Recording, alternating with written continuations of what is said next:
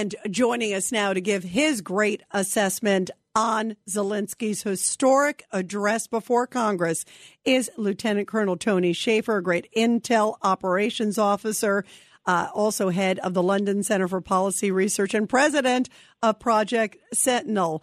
Tony, really great to have you here. And thank you, too, for joining us late tonight just to get your perspective on this amazing. I thought it was a really powerful address.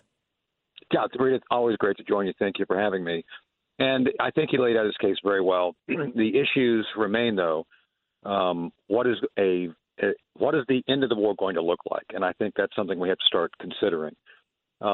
Within the context of the politicians making their statements, I think everybody recognizes that Ukraine is a line in the sand that we must hold. I've compared this before to Finland, 1939, where the Russians went in there and just got their clocks cleaned. And unfortunately, the Finns eventually buckled because they didn't have enough support. So I'd like to believe that in this case, since the Finns put up such an amazing defense, so are the Ukrainians. I'm hoping this time the amount of technology, modern weapons, other support going in will make that difference. And like Senator Blackburn, I'm one of those that says, geez, we need to make sure we're accounting for everything that we're sending, and those things that we're sending are being used effectively. And I've said this, I don't want to be mean to the Ukrainian people. The Ukrainian people, that government's cut out of the same cloth as the Soviets. As a matter of fact, they used to be all the Soviet Union. So one of the things that's dogged Vladimir Putin is the corruption within the Russian system. Before the war started, Rita, Ukraine had huge problems with corruption. So as much as I think we all recognize that we have to support the Ukrainian people, they are being victimized, no power in the middle of winter, all these other horrific things being done, torture, we need to stick with them. But at the same time, we must make sure that the aid we send, the support we provide is being used effectively to defeat the Russians, not benefit corrupt politicians. And that's something that's very important. How do we make sure that some of these other countries give their fair share, if you will? I mean, I think it's great. And I've been a huge supporter, of course, as Ukraine. You know, my father's Polish, so we understand it all too well. But how do we put some pressure on maybe others in Europe? There's a number of them who've made commitments. There's some that have made commitments, but they haven't followed through with it. How can we, and I also think, you know, Tony, sort of throw all this at you, but I also think how different this would be if it was President Trump. First of all, I don't think Putin would have invaded, and I think he would have been all in at the beginning as opposed to this drip, drip, drip. Right. So we have an issue with NATO. I mean, that's the issue. Right now, as you mentioned, Poland. Poland's all with us. We got to support them. We have forces, immense forces deployed in Poland, just saying. Latvia, Estonia, all those other nations, part of NATO. We have to defend them. And the issue is not all of the EU or NATO are on board. Hungary has some issues. Turkey has issues. Norway has issues. So it's one of the situations where we're going to have to deal with those countries which are most willing to work with us. Poland, others, Germany. Germany has a big issue with energy, so they better be helping out. So it's one of the situations where I think effective diplomacy is going to be the best bet. I just don't trust Anthony Blinken to be the diplomat to get it done, unfortunately. And to your point, I don't think we'd be having this conversation if Trump was in, because one of the first things Trump would have done in the beginning of a war is basically open the spigots of U.S. oil production and drop the bottom out of the price of oil for us as Americans to lower our expenses.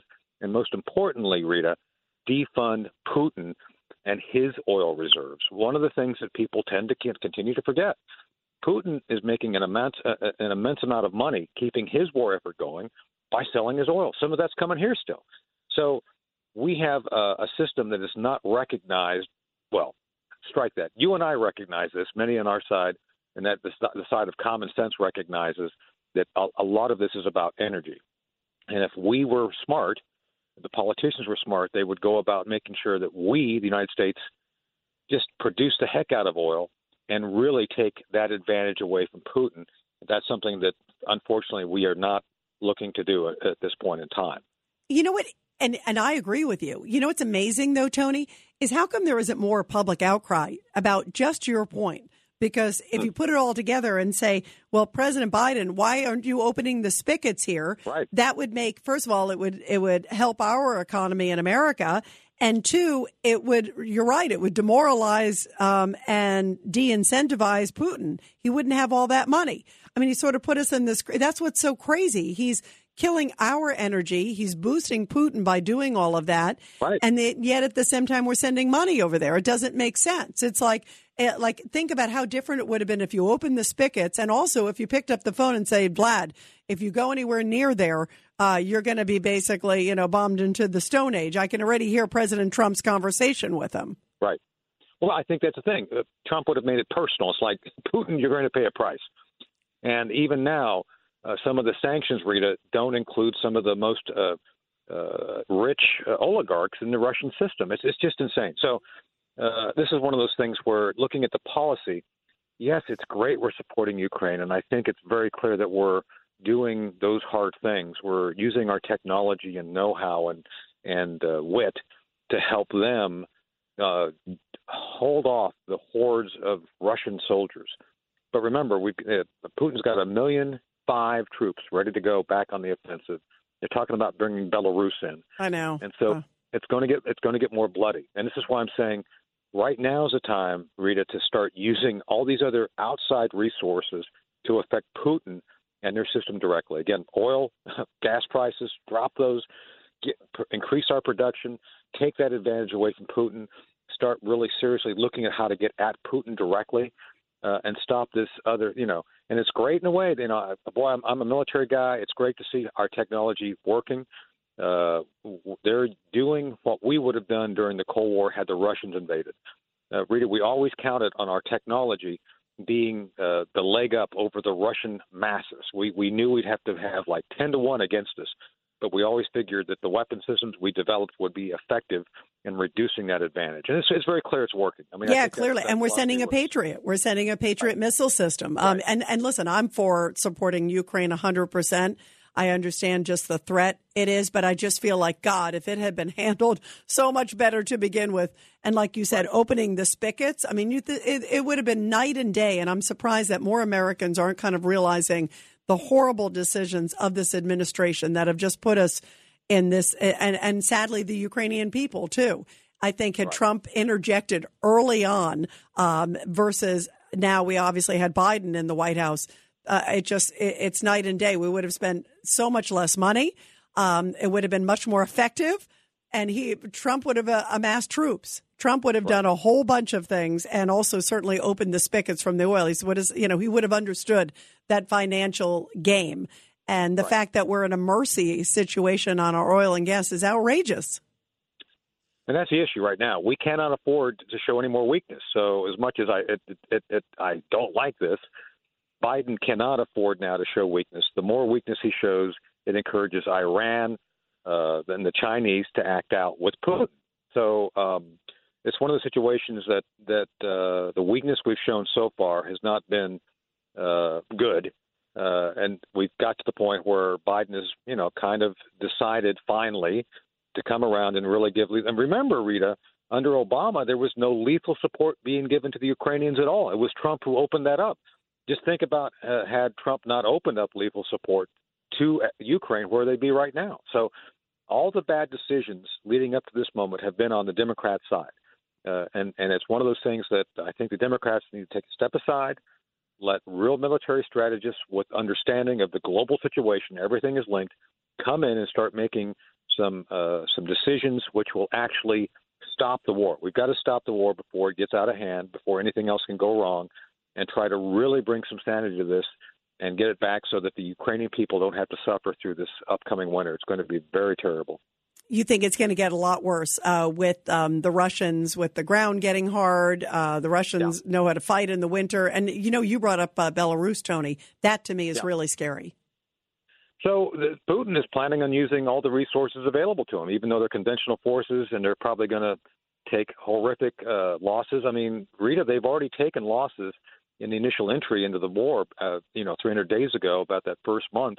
They lost as many troops as they lost at Kursk against the Germans during World War II. So they're not afraid to lose troops. And that's one of the horrible things about the Russian military. They see their troops, even today, just like World War II, as chattel. They just send them in there. So both sides will lose greatly. And I think this is where resolve, wit, understanding how to get inside of Putin's thinking and try to deter him and really bring this thing to a conclusion as soon as possible, because obviously Putin starts loses all those troops. I don't think it's beyond the pale for him to try to use nuclear if he thinks he can get away with it. So that's another reason for Biden and this administration to show great and clear resolve that they will not accept that from Putin. And that, again, because of Afghanistan, because of other things that Biden has done to show weakness. Putin right now, I think, is betting that he's going to get away with this, and that's a very dangerous thing for Putin to be thinking. Yeah, that sure is. And, of course, our thoughts and prayers are big time with the people of Ukraine. Lieutenant Colonel Tony Shaffer, the head of the London Center for Policy Research and also president of Project Sentinel. Thank you so much for being with us, Tony. Your perspective is always so great. Great. Thank you, Rita. This is Greg Kelly for Priority Gold. What does it mean to be America's precious metals dealer? It means that you're in touch with the hearts and minds of those who love this country, value our freedom, and want to protect the future. Priority Gold is that precious metals dealer. They've helped thousands of Americans back their retirement with solid gold and silver. Call Priority Gold at 888-506-6439. Receive free shipping, free storage, a free investment guide, and one of the best purchase experiences in the industry. Call now or go to PriorityGold.com.